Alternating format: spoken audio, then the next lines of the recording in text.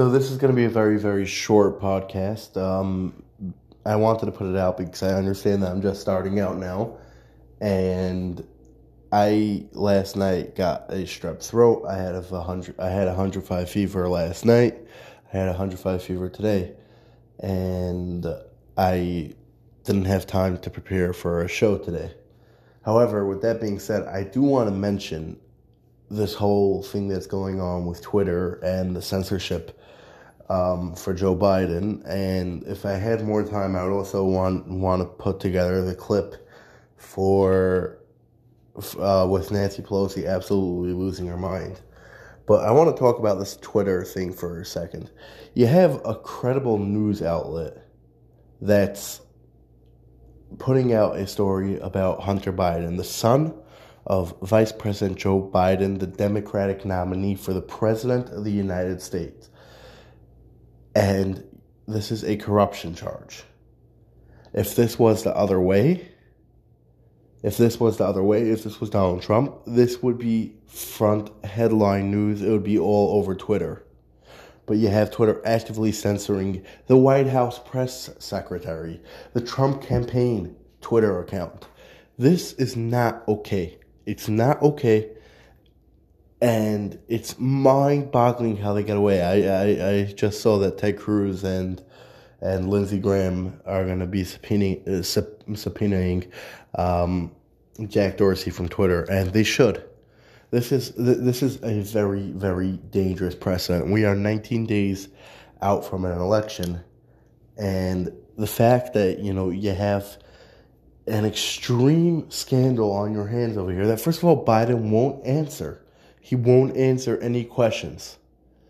And he not only that, he's denied it on the debate stage. He needs to be held accountable, and the story needs to be able to spread. This is not a Russian misinformation campaign, although this does have to do with Russian and Ukrainian people.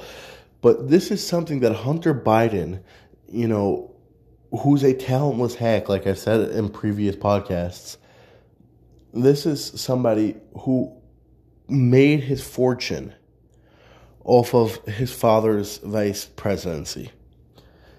Senior officials at Burisma met with Joe Biden thanks to Hunter Biden. This is very, very, very dangerous. And, we know that the Biden family, Biden's sister, I believe, or brother, I'm not exactly sure. I didn't prepare for this. I'm just, I'm sitting in my bedroom. I'm not feeling well. I'm just, talking off the cuff of my hand. Biden's family, his sisters, his brothers, all made millions upon millions of dollars because this guy was in office. And once again, I'm going to contrast that to if Donald Trump if this was a case against Donald Trump Jr. or the Trump family, this would be front headline news, wall-to-wall coverage. CNN, MSNBC, ABC, all the fake news, mainstream media.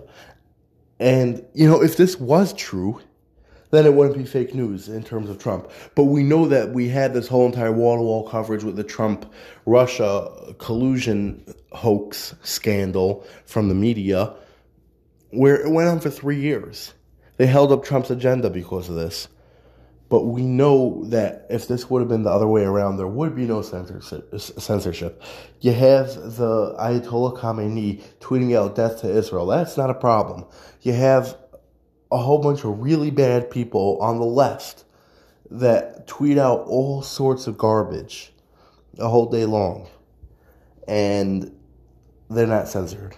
But when it comes to conservatism, we get censored. When it comes to anything that goes against the Democratic candidate, anything that goes against what the liberal left believes in, we get censored. It is a very, very dangerous precedent, and there's not enough words that could be said about it. I wish I could put together a full show of this. I really do. I feel bad that I'm not putting together a full show over this, but I'm not feeling well. You might be able to hear it in my voice. I was an idiot and I didn't take care of the strep throat for about 4 days, and then my doctor called me up. He said, "You're absolutely insane. You have to take care of it." So with that being said, I'm going to sign off for today. I want to put together a podcast on Sunday, even though I generally only do Monday, Tuesday, Wednesday, Thursday, because I feel bad that I missed today. I know I don't have the biggest audience yet, but the small audience that I do have, I feel like I owe it to them.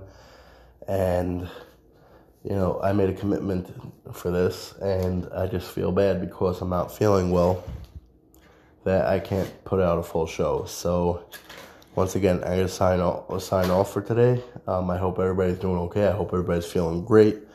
And I hope to see you here Sunday. I'm not promising anything, but I hope to see you here Sunday. And best of luck. Have an amazing